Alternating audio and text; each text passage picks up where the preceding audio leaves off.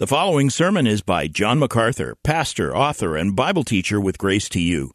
If you've never contacted Grace to You, we want to send you a free booklet by John titled Defeating Discontentment. It gives you 7 practical principles that will help you face setbacks and difficult circumstances and experience contentment even when life turns upside down. Request your free booklet titled Defeating Discontentment by writing to defeating@gty.org.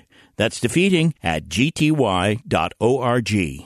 This offer is good in North America and Europe through June 2024. And now, unleashing God's truth one verse at a time, here is Grace to You Bible teacher John MacArthur.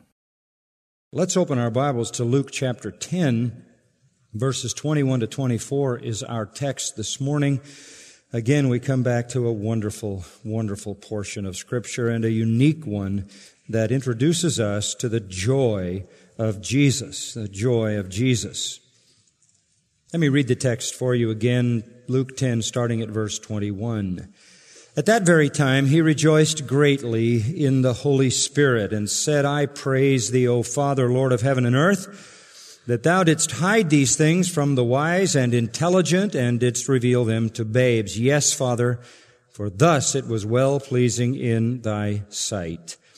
All things have been handed over to me by my Father, and no one knows who the Son is except the Father, and who the Father is except the Son, and anyone to whom the Son wills to reveal him. And turning to the disciples, he said privately, Blessed are the eyes which see the things you see. For I say to you that many prophets and kings wished to see the things which you see and did not see them, and hear the things which you hear and did not hear them. In this passage, we are introduced to the joy of Jesus. This is the only time you will remember in all the New Testament that it says Jesus rejoiced.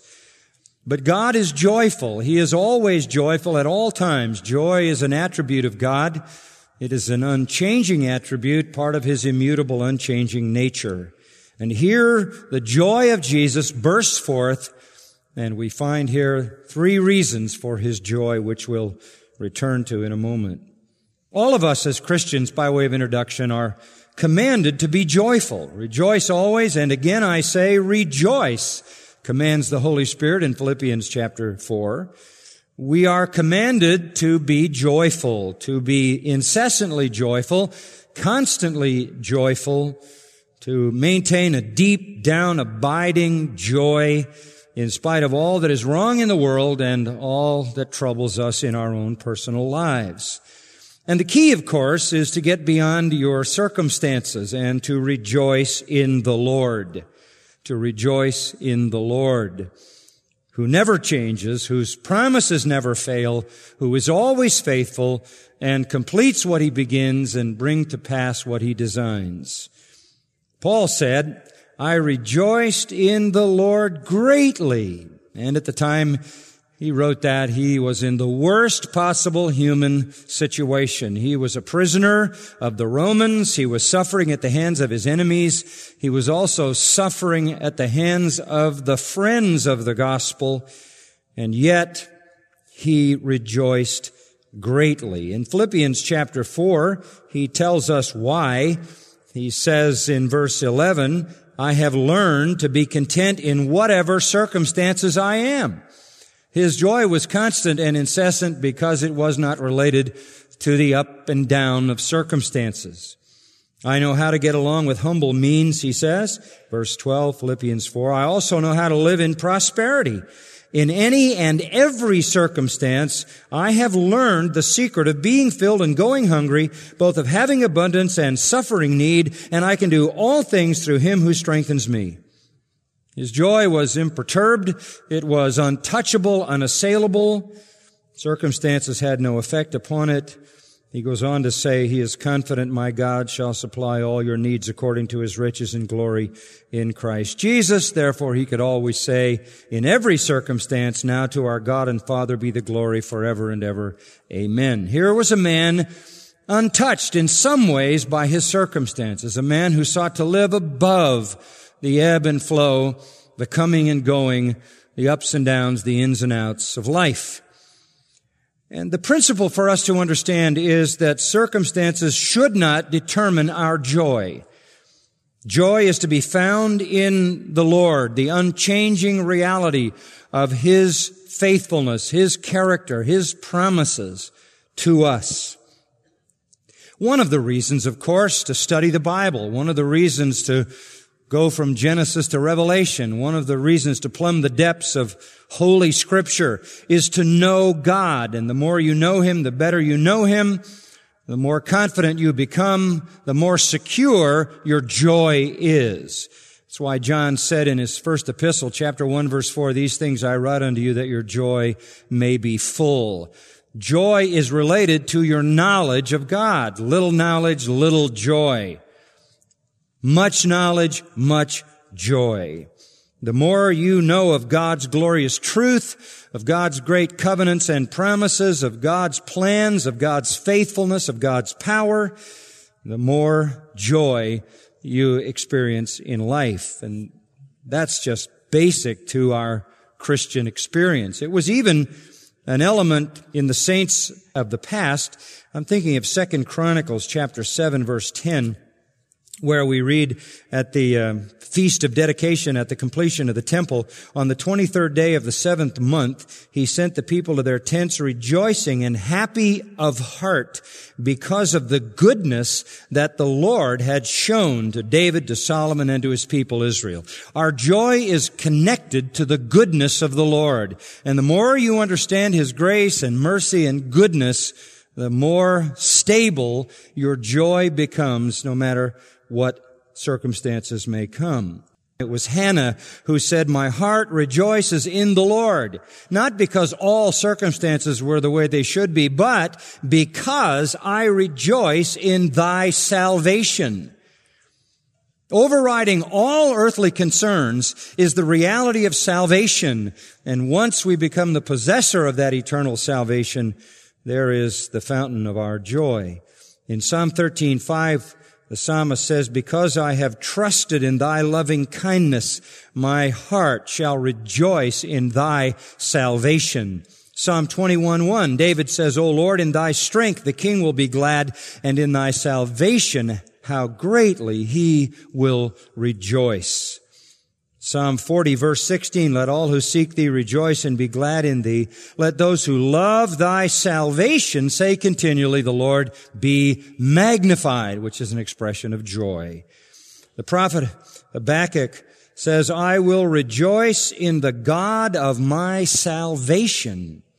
And so in the Old Testament, the source of joy was the saving work of God in the heart. The hope of all that God had prepared for them that love Him. The hope of eternal life. Joy for the believer then is not connected to earthly matters, to earthly issues. There is no promise that becoming a Christian is going to provide for good circumstances in life. It doesn't mean that coming to Christ is going to be the end of your trouble, the end of your struggles, the end of your sorrows in this human world. That is not the case.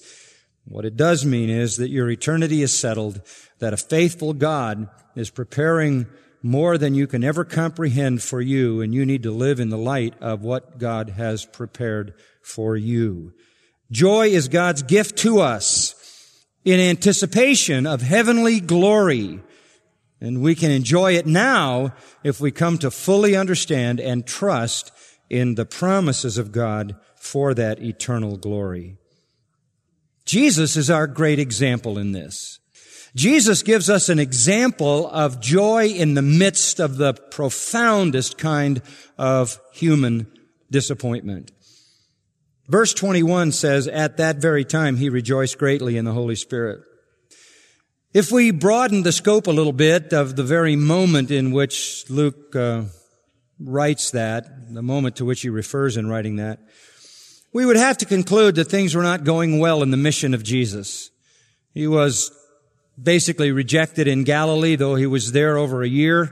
though he preached in crisscrossing the area of Galilee in towns and villages and cities, and though he did miracles everywhere, demonstrating power over disease and death and demons and Satan and even nature, and though he proclaimed the gospel of the kingdom and the message of forgiveness and salvation, though he demonstrated compassion and mercy and kindness and care, as well as confronting sin and calling for repentance, he had sent out the 12 to do the same, covering in one last sort of sweep through Galilee to proclaim the glories of his person and his gospel. And yet Galilee, for the most part, rejected Jesus. And later on in his life after the resurrection, when he went back to Galilee and the believers gathered around him, there were only 500 there. Only 500. A meager response to such a monumental ministry by the God-man in their midst. And now he was moving throughout other parts of Israel, villages and towns here and there in the months before he would go to Jerusalem to die.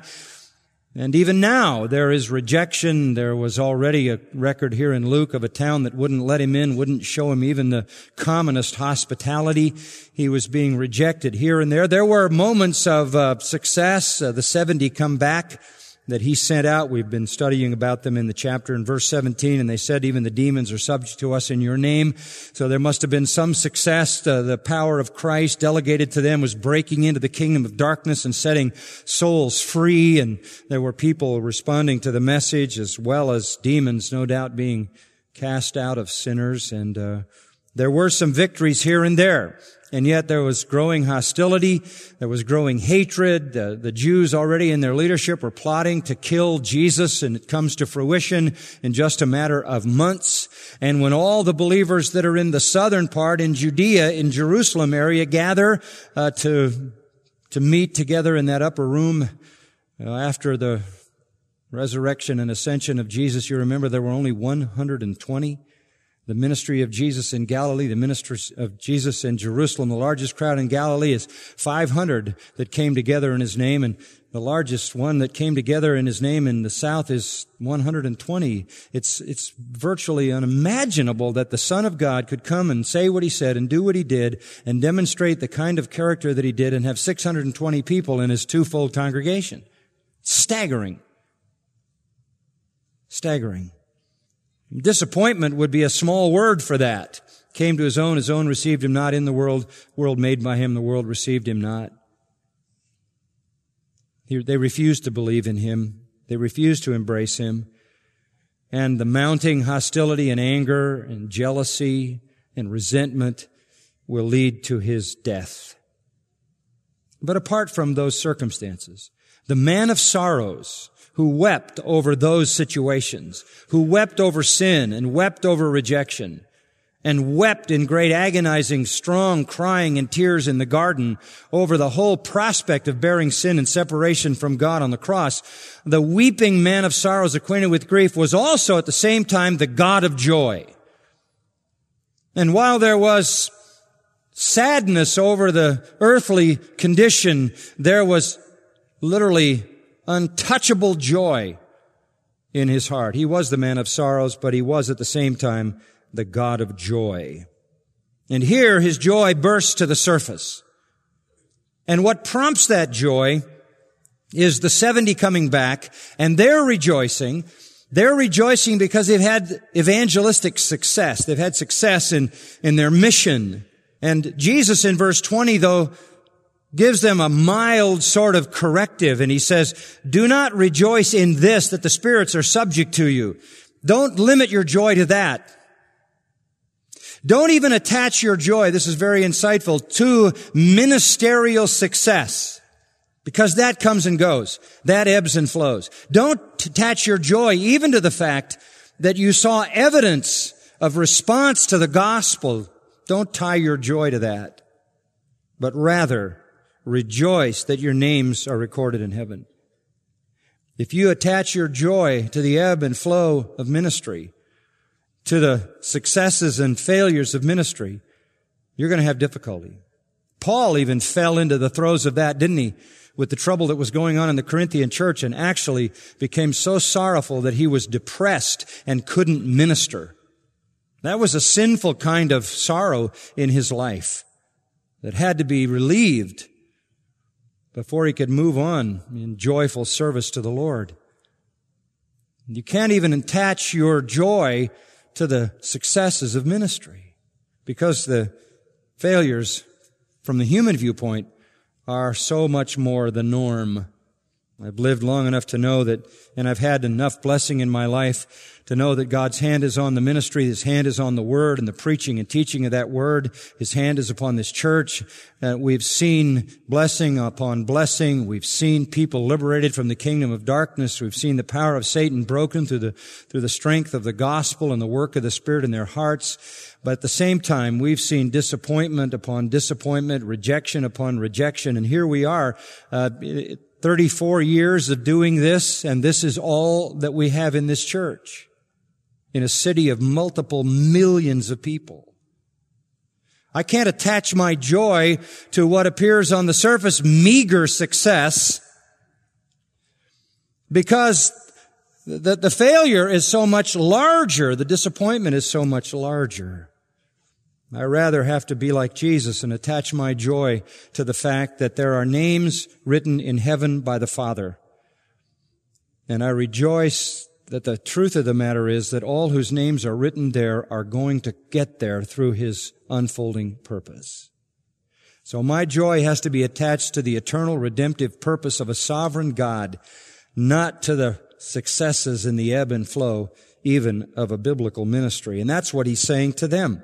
Rejoice that your names are recorded in heaven. Don't start attaching your joy to earthly success, even in ministry, or you're going to wind up disappointed. That causes Jesus then to rejoice.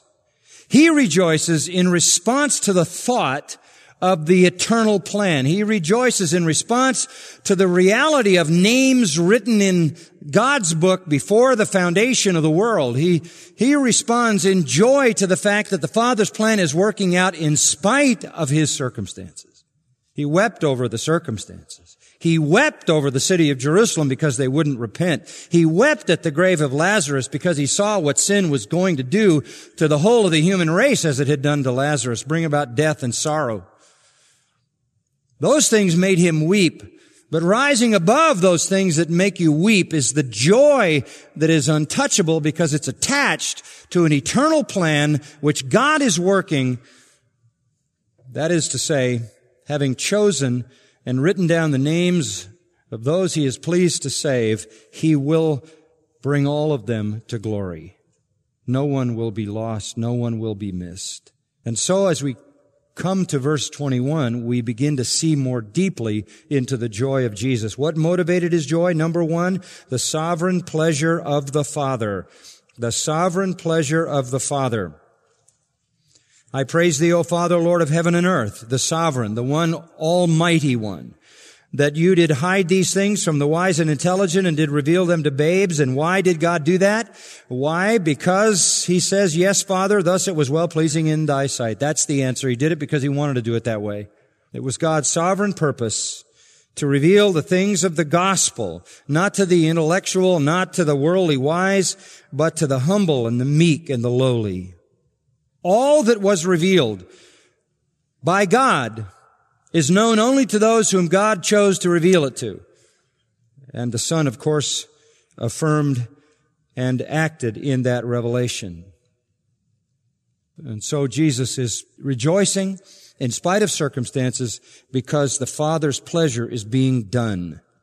We got into that a little bit 2 weeks ago, and we reiterated it last week. I really can't leave that without just maybe a couple of other comments. It is clear in the Bible that God predetermined before the foundation of the world who would be saved because it pleased Him to do that. And He predetermined that salvation would come to those who were humble, and there would be not many noble, not many mighty. They would be the lowly. And that God would reveal Himself to those whom He had chosen and grant to them eternal salvation. That is an inescapable truth in the Bible. Inescapable. It is clear in the Bible that salvation comes to those who humble themselves like infants. And they do so because the Father has chosen them. and written down their names in His book before the world began. You cannot escape this truth. This isn't new truth. I didn't invent this. We had a pastor seminar this week at Expositors Institute. We had 18 pastors from around the country, and we taught them all day for 5 days. It was a finishing school on exposition. We had a great time, just an absolutely great, rich time teaching them. And I had the opportunity to get together with them for some personal time, all of them. And I showed them a Bible that I possess. I was given a Bible a number of years ago that is the first Bible ever printed in Scotland, 1576. I've mentioned it to you before. That's very old. It's the only one in existence in the world, and from 1576, you know that's a long time ago. That 16th century was the period of the Scottish Reformation. John Knox, the great Scottish reformer, died in 1572, and 4 years later, this Bible was finally brought to print, but he brought it back to Scotland in English language, and it was basically done. The work was done with John Calvin and those who were in Geneva. So it reflects the thinking of the great reformers. And I was showing the pastors this Bible, and I just decided to turn over to Luke chapter 10, because it's a study Bible, and there are notes in the columns and across the bottom so that people would be able to understand the meaning. And I opened to Luke 10, and I read verse 21, and yes, Father, for thus it was well-pleasing in your sight. And I looked to the margin, and there was a little comment in the margin that said, those who are being saved because they are the elect of the Father. This is 1576. So in case you think I introduced this thought, think again. This is the way the Bible has been understood, because this is the clear statement of the Scripture. They understood that. And they gave God, therefore, all the glory and all the honor for salvation. Now, I understand what you're thinking, but how can you say that then? What about human responsibility? I don't understand how all that harmonizes, but I will not give up the great doctrine of sovereign election. Now, just to make sure you understand this, I want to show you how consistent this is in Scripture. Go back in the Old Testament to Isaiah chapter 43. Isaiah chapter 43. This is a great section of Isaiah from 42 on. You should familiarize yourself with it. But in Isaiah 43, you see this manifest character of God as the electing one, as the sovereign one who chooses. Verse 10, here is the word of the Lord, the Creator who formed you, verse 1, O Israel, who redeemed you, who called you by name, you are mine. And this strictly by choice of God. I am the Lord your God, the Holy One of Israel, your Savior. Then he comes down to verse 10. You are my witnesses, declares the Lord, and my servant whom I have chosen, in order that you may know and believe me. You can't know him or believe in him if he doesn't choose you. That's clear in Scripture. You are my servant whom I've chosen in order that you may know and believe me and understand that I am He. You cannot know God. You cannot understand God by human intelligence or wisdom. It is by God's own choice and revelation. And there will be none after me. I am the Lord. There is no Savior besides me. Nobody's going to be saved except by Him, and He will save those whom He chooses to save. It is I who have declared and saved and proclaimed, and there was no strange God among you, so you are my witnesses, declares the Lord, and I am God. Even from eternity I am He, and there is none who can deliver out of my hand. I act, and who can reverse it? Thus says the Lord your Redeemer. God is the Redeemer. God chooses. God reveals, and God redeems. That is not something new even to the period of the Reformation. That is what the Scriptures teach even in the Old Testament. Go over a couple of chapters to Isaiah 46, verse 8. 46:8. Remember this and be assured. Recall it to mind, you transgressors. Remember the former things long past, for I am God and there is no other. I am God and there is no one like me, declaring the end from the beginning. At the beginning, God could tell you the end. From ancient times, declaring things which have not been done, saying, my purpose will be established and I will accomplish all my good pleasure.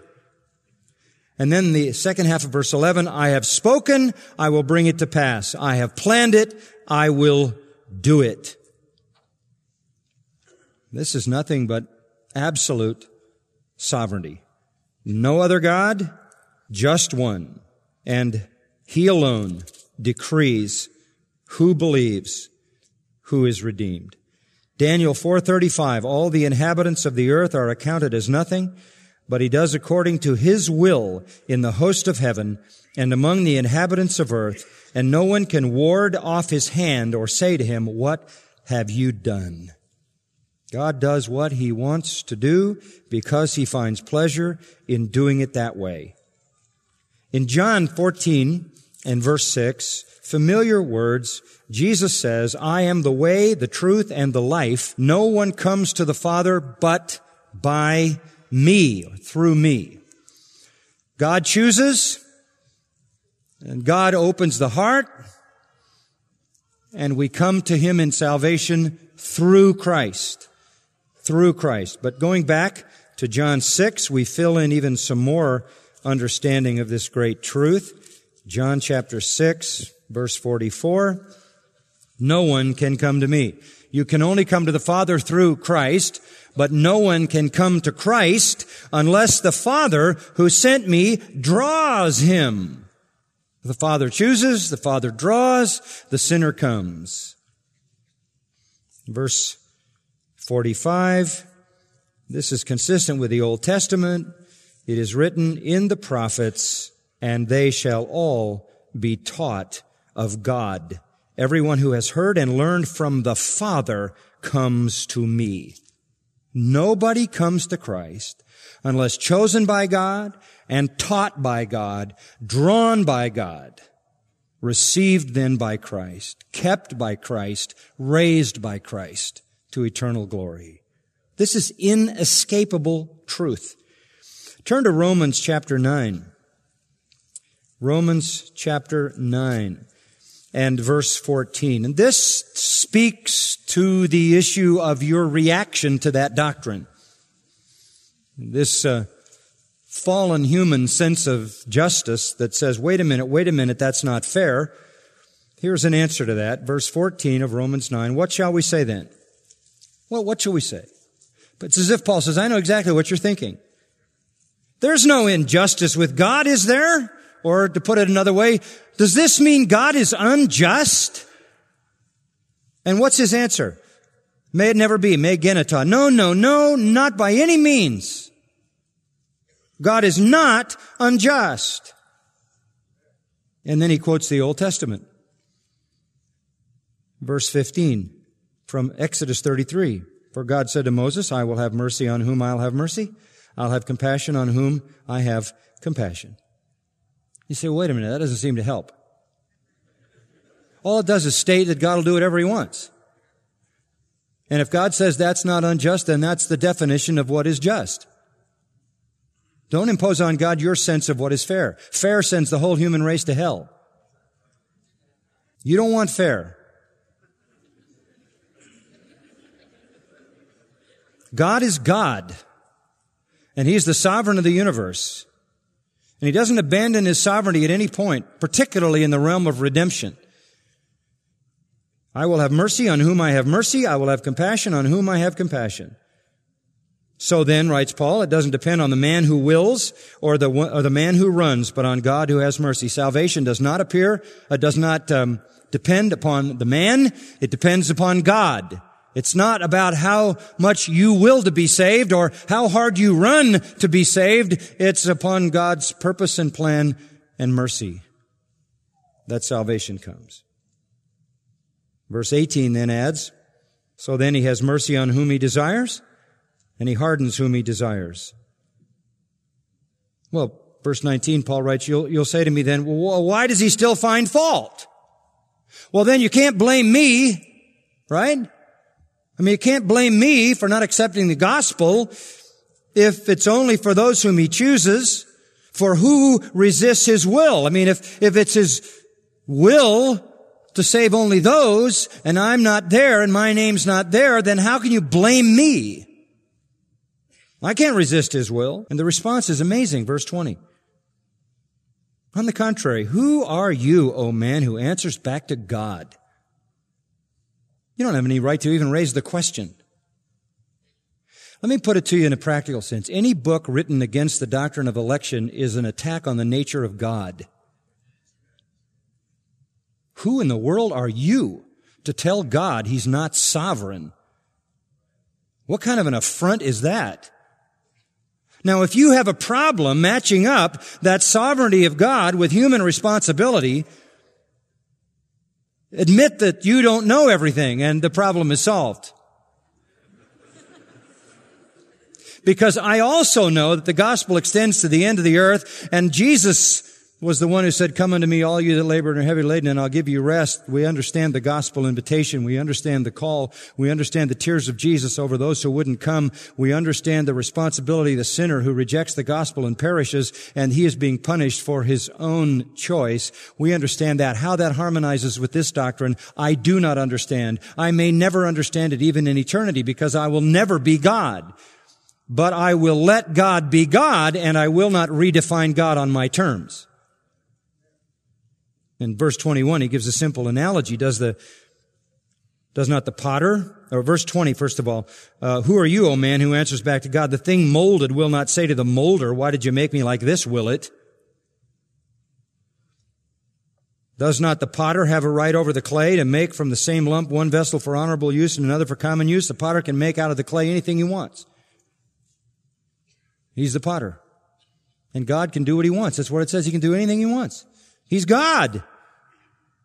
So what if God, willing to demonstrate His wrath and make His power known, endured with much patience vessels of wrath prepared for destruction? What if God allowed pots for destruction? And what if God also prepared, verse 23, vessels of mercy, prepared beforehand for glory? If God chose to do it, He has every right to do it. You have no right to question this. 1 Corinthians chapter 3, practical outworking of this, Paul in his ministry writes, I planted. In other words, I gave the gospel, I planted. Apollos watered. Apollos came along and watered with more of the Word of God to make the gospel more understandable. But God was causing the life or the growth. It's always that way. He who plants and he who waters, they're nothing. Neither the one who plants nor the one who waters is anything. We're zero. No matter how well I preach, no matter how accurate the sermon, I have no power to convert the soul. And the dead, blind soul has no power to convert itself. It's not by will. It's not by the will of the flesh, nor by the will of man, right? It's not the will or the eagerness or the desire of the one who runs, but it's God. And so we just plant and we just water, but God gives the life. In 2 Corinthians chapter 4, verse 4 says that the God of this world, who is Satan, has blinded the minds of the unbelieving. God has blinded the minds of the unbelieving. The God of this world. Small g, Satan. And because of this double blinding, they're blinded by their fallenness. They're blinded also by Satan, so they're double blind. So they can't see the light of the gospel of the glory of Christ, who's the image of God. There's no capacity in a fallen, sinful human being who is blind and dead to see the light of the gospel. They can't see it. But we come preaching Christ, verse 5. We come preaching Christ. Well, why do we do that? I mean, why bother? Verse 6. For God, who said, light shall shine out of darkness, looking at creation, the same God who brought light into the darkness of the original creation is the one who has shone in our hearts to give the light of the knowledge of the glory of God in the face of Christ. The only way you're ever going to know that the glory of God is manifest in Jesus Christ, that is the gospel, that God is in Christ reconciling the world to Himself. The only way you're ever going to know the gospel is if God shines the light in your heart. It's God who gives the growth. It's God who turns on the light. It's God who gives the life. That's in Ephesians 1 again, verse 16. Here's Paul praying. I pray that the God of our Lord Jesus Christ, the Father of glory, may give you a spirit of wisdom and revelation in the knowledge of Him. If He doesn't give you a spirit of wisdom and revelation in the knowledge of Him, you'll never know Him. I even pray, verse 18, that the eyes of your heart may be enlightened, so that you may know what is the hope of His calling and the riches of the glory of His inheritance in the saints, so that you may know what is the surpassing greatness of His power toward us who believe. I mean, you're not going to know anything. You're not going to know anything in salvation or sanctification if God doesn't reveal it, if He doesn't shine it into your heart. And here again, it puts the sovereignty where it belongs, with God. Philippians 2:13, it is God who is at work in you to will and to work for His good pleasure. God was pleased to choose, and He was pleased to choose the lowly and the humble. And there are not many mighty and not many noble and not many highbrows and not many rulers of this world and philosophers and elite that He chose. He chose the meek and the lowly and the humble. And to them, He reveals Himself. He turns on the light. He awakens the dead. And He does His pleasure in those He was pleased to choose. And so here is the Son looking at what's going on all around Him, looking at the meager harvest of true disciples, looking down into the faces of 12 plus 70, that's 82, and who knows how many other disciples that were following Him at that time were the real thing. A small group for such a monumental, massive demonstration of divine power. And what it shows in the end, the Son says, is that this is all the Father pleased to save, on the one hand. Now, I understand that that is a gripping truth. It's clear in Scripture. I also understand that you're going to run and say, well, wait a minute, then why does God hold these other people responsible? Why didn't He will to save the whole human race? The answer is, I do not know why He did not will to save the whole human race. My good educated guess is that God has every right to demonstrate His glory in its fullness, and that means wrath and condemnation as a demonstration of His holy justice. And so He endures vessels fitted for destruction, as Romans 9 puts it.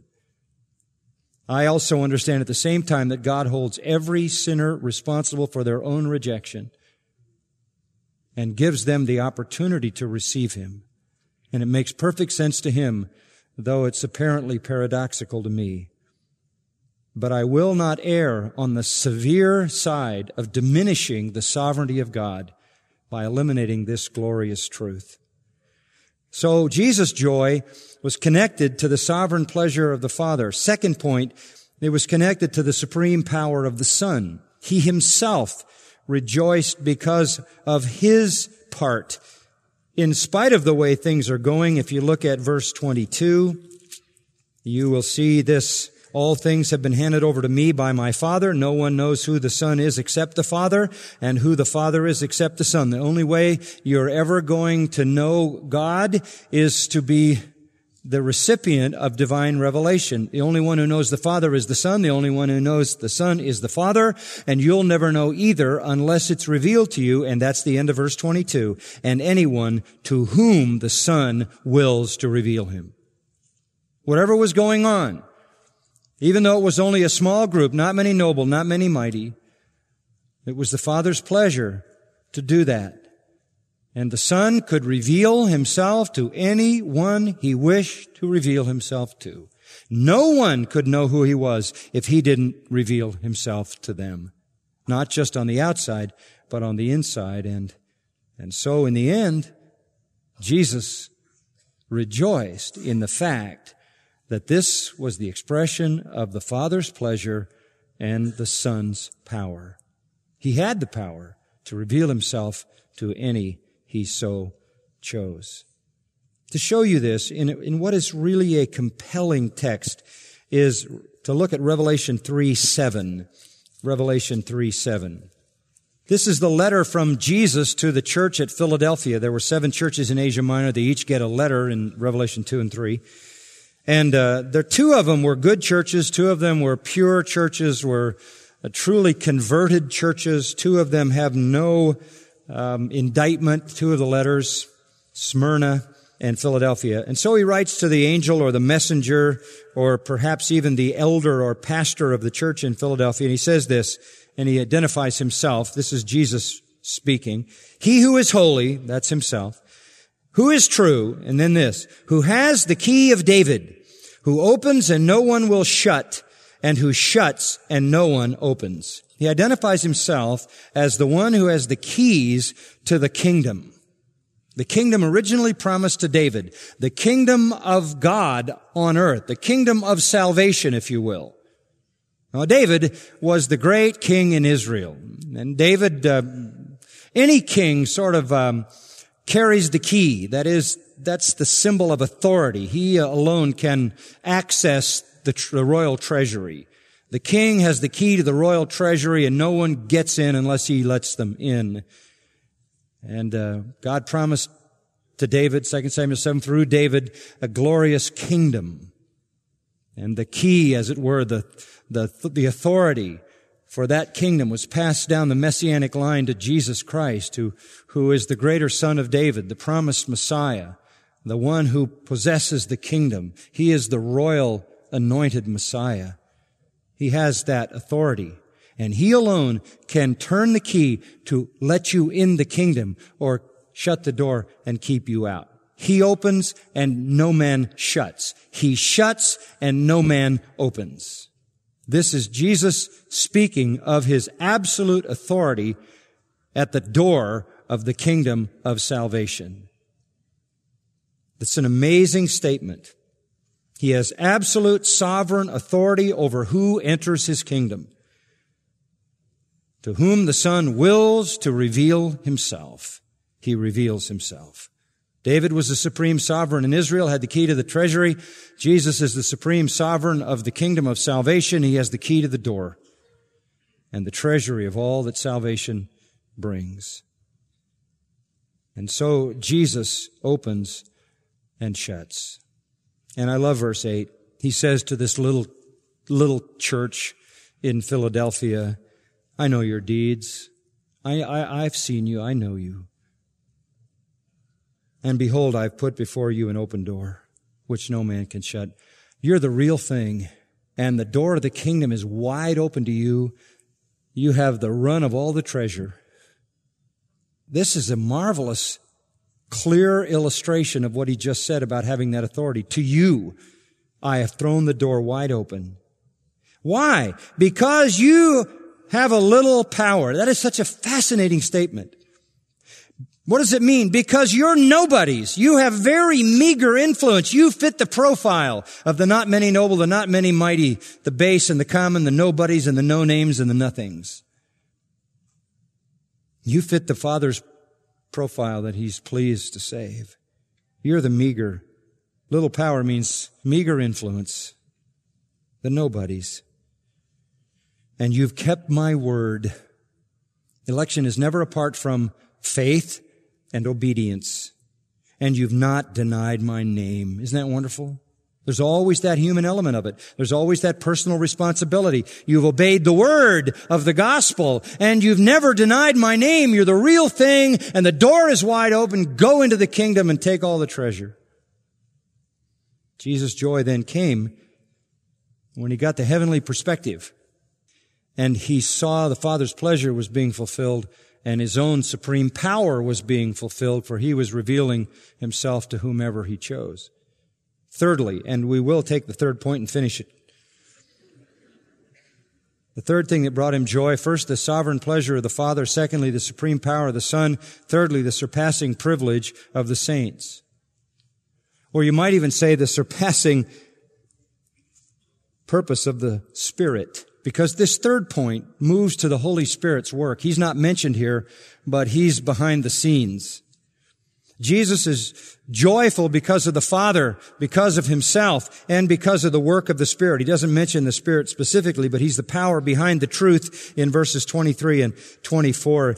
These verses are pretty direct, and we'll look at them and they'll unfold rapidly to us. Verse 23, turning to the disciples. He'd been talking to the Father, looking up, no doubt, and now He looks back down, turns to the disciples. He said privately because He's only speaking to His own, because what He's going to say only applies to them. This would be the 70, the 12, and whoever else was there, true believers who had sustained following Him, those whose names were recorded in heaven. And He says, blessed are the eyes which see the things you see.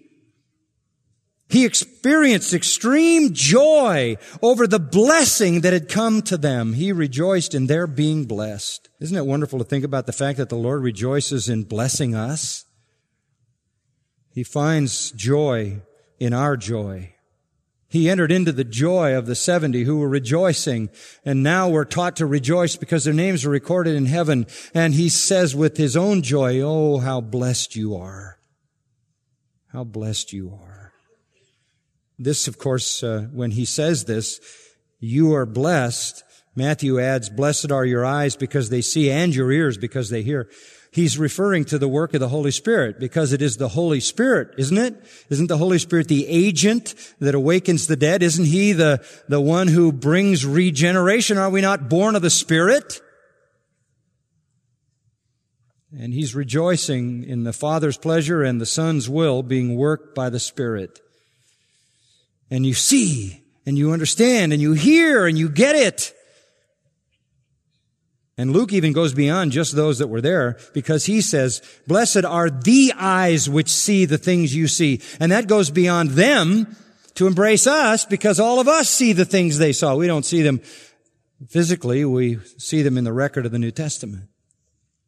My faith, I think, is the strength of the faith of those who saw Jesus when He was on the earth and believed in Him. I didn't see Him, but I believe in Him, whom having not seen I love. And the record of His life is to me as vivid as if I were there. All of those who got the message, all of those by the Father's pleasure and the Son's will, who understood by the agency of the Holy Spirit, by His work in us to regenerate us and make us alive and give us the truth, all of us are blessed because we understand the Messiah has come at last. The salvation of God is revealed. The work of redemption is accomplished. The promised kingdom is offered. All prophecy, all promise, and all covenants are fulfilled in Him. The final offering for sin is going to be made. Satan has met his conqueror. Demons have been completely dominated. Disease is vanquished. Death is defeated. Nature is submissive. Forgiveness and eternal life is offered to all who believe. They got it. And how blessed were they to get it? They saw it all and they understood it, not because they willed to understand it, but because the Spirit of God fulfilled the will of the Son and the pleasure of the Father in granting them that understanding. They were given the spirit of wisdom and revelation and the knowledge of Him. They were the humble, the babes, the meek, the broken, the contrite, the lowly, the self-deniers, the cross-bearers, the obedient, drawn as the Father's chosen, and the ones to whom the Son willed to reveal Himself by the Holy Spirit. And still Jesus calls to all of you, come unto me, all you that labor and are heavy laden. You don't know who the elect are. And so the invitation goes to all to come. If you're weary and heavy laden, weary of your sin, weary of your ignorance, weary of being alienated from God and headed for judgment, come to Him and He will give you rest. Don't let the doctrine of election get in the way. We don't know who they are. Somebody said to Spurgeon, you can't preach that doctrine. You can't preach that doctrine to everybody because they might not be elect. And he said, well, if you'll go around and pull their shirt up so I can see if they have an E stamped on their back, I'll preach only to them. I don't know who they are, and so we go to the ends of the earth because this is a secret decree known only after faith, not before. So I can, with no hesitation, cry out to all to come to Christ. How privileged are they? How privileged are we to know what we know? In this world of elevated knowledge, we know what the rest of the world does not know. Verse 24, then, I say to you This is to emphasize what privilege this is. Here's how great the privilege is. I say to you that many prophets and kings, and Matthew in the comparative passage adds, and righteous people wish to see the things which you see and didn't see them, and to hear the things which you hear and didn't hear them. Here we are, a bunch of nobodies. And we know the things that the prophets of old never, ever fully understood. We know the things that the kings of old, with all their power and all their authority and all their elevation and all their earthly majesty and all their resources, never knew. And we know what even the righteous in the past never knew. We know the gospel of the Lord Jesus Christ. Many prophets, from Moses to Malachi, including all the major prophets, Isaiah, Jeremiah, Ezekiel, and Daniel, all the minor prophets, Hosea, Joel, Amos, Obadiah, Jonah, Micah, Nahum, Habakkuk, Zephaniah, Haggai, Malachi. They didn't know what we know. They didn't know what these humble people knew, these ordinary folks that followed Jesus. And all the kings in all of Israel's history didn't know. And isn't it a remarkable thing that Jesus came when there hadn't been a prophet for 400 years, and He came when there was not a Jew on the throne of Israel? It was an Idumean king in the Herod family. It's as if He disdained even the elite. But we know as they knew. Not because we deserve to know, it's because God in His grace determined that this was the right time. And these were the humble and the meek who in their salvation would give Him all the glory and all the credit. They wish to see the things you see. The prophets, 1 Peter 1:10-12 says, the prophets wrote, and then they looked at what they wrote to try to figure out what it meant. What time? Who's it writing about? They didn't even know. The kings didn't know. There were some righteous people, some of the great heroes of the faith listed there, as you know, in Hebrews 11. There are some great heroes of the faith there. Abel, by faith Enoch, by faith Noah, by faith Abraham, by faith Sarah, Isaac, Jacob, Joseph, Moses, and Rahab, and Gideon, Barak, Samson, Jephthah, David, Samuel, and the prophets, and on it goes. All these righteous people live by faith. They never saw what they believed in. They just lived by faith. And Hebrews 11:13 says, all these died in faith without receiving the promise. They all died in faith without receiving the promise. And then over in verse 39, all these, having gained approval through their faith, did not receive what was promised, because God had provided something better for us. Wow. God gave us the best. From the coming of Jesus Christ on, that's the best. This is the complete and full revelation. They were saved by Christ on the cross. They were perfected by the work of Christ, even though they never saw Christ, and even though He hadn't died yet. The efficacy of His death swept clear backwards back to Adam and was the sacrifice for the sins of all who believed, clear back to Adam. But they didn't know that until they got to glory. But we know the full message of the glorious gospel. They gained their approval through faith. They didn't receive what was promised. God provided that for us.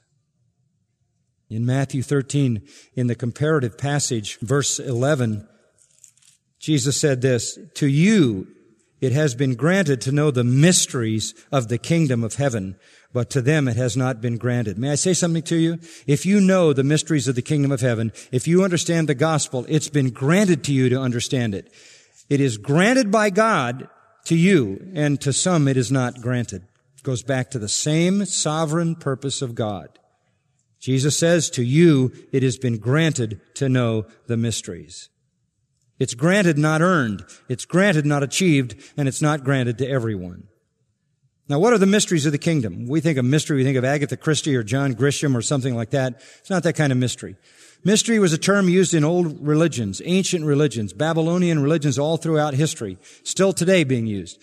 Mysteries are the secrets of a religion, the esoteric, lofty, elevated, transcendental, inner secrets that only the highest know, the elite. the intelligent, the very wise achieve. I'm talking to somebody who's in this kind of stuff. He said there are 10 layers in the particular Jewish Kabbalah that he's in, and he's trying to achieve these layers to get to the 10th layer of superior esoteric knowledge, which unlocks the final mystery of the universe. Well, that's part of the old Babylonian religious system that pervades all false religious systems in the world. It's even in the Masons. It's like a 33rd degree kind of Mason, and only for those who have achieved a certain level of elevation.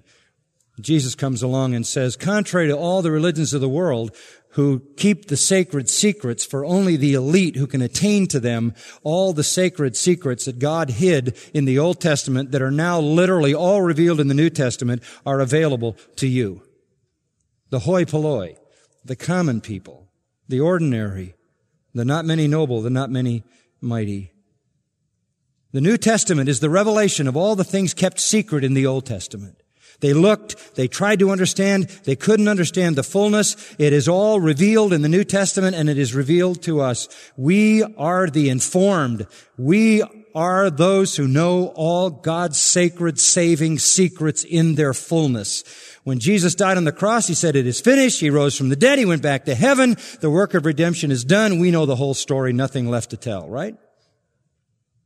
And we know how it'll end according to the book of Revelation. We alone possess the true divine secrets of the universe. Wow. And the Jews today, sad to say, are the most spiritually confused people in the world. God gave them covenants, promises, the law, the Messiah, and they've lost it all. They've lost their priests, they've lost their ceremonies, they've lost their sacrifices, they've lost their temple, and they virtually lost the law. Even the Orthodox Jews believe only a poor representation cluttered with allegories, so that the truth even of the Old Testament is lost in tradition and esoteric interpretation.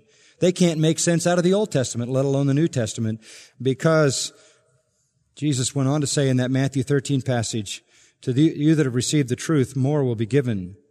To you that have not, even what you have will be taken away. How privileged are we? More privileged than all the great lights of ancient Israel, kings and prophets and righteous people. We know what they never saw. The full truth of the gospel. We're like Simeon. He's a good illustration to close with. Luke chapter 2. Remember Simeon in the temple? There was a man in Jerusalem whose name was Simeon. This man was righteous, devout, just a common, ordinary guy. But he was devout and righteous. He was looking for the Messiah. And this is the key. The Holy Spirit was upon him. The Holy Spirit was upon him. Verse 26, Luke 2.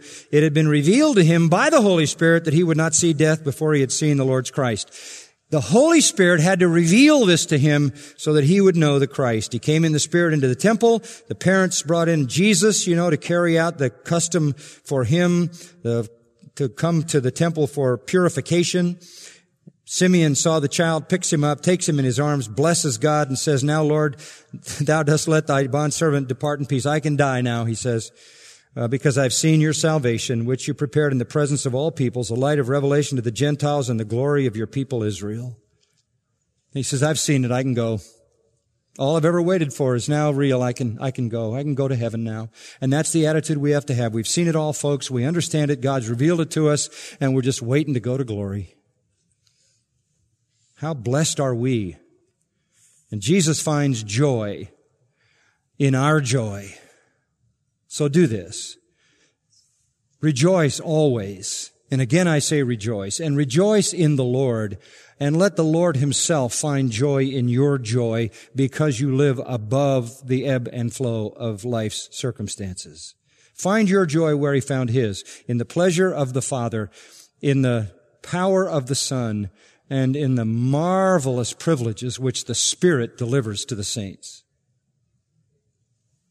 Father, we come to you now at the close of the service, asking special grace to be granted that we might understand and apply these great truths, first of all, in worshiping and glorifying you, and then in serving you. We pray in your Son's name. Amen. You've been listening to John MacArthur, Bible teacher with Grace to You. For free access to all of John's lessons and a listing of study Bibles and books available for sale, visit Grace to You's website at gty.org. John MacArthur and Grace to You reserve all copyright protection under applicable law. Our copyright policy is available at gty.org, and it includes instructions for and limitations on duplicating this digital file.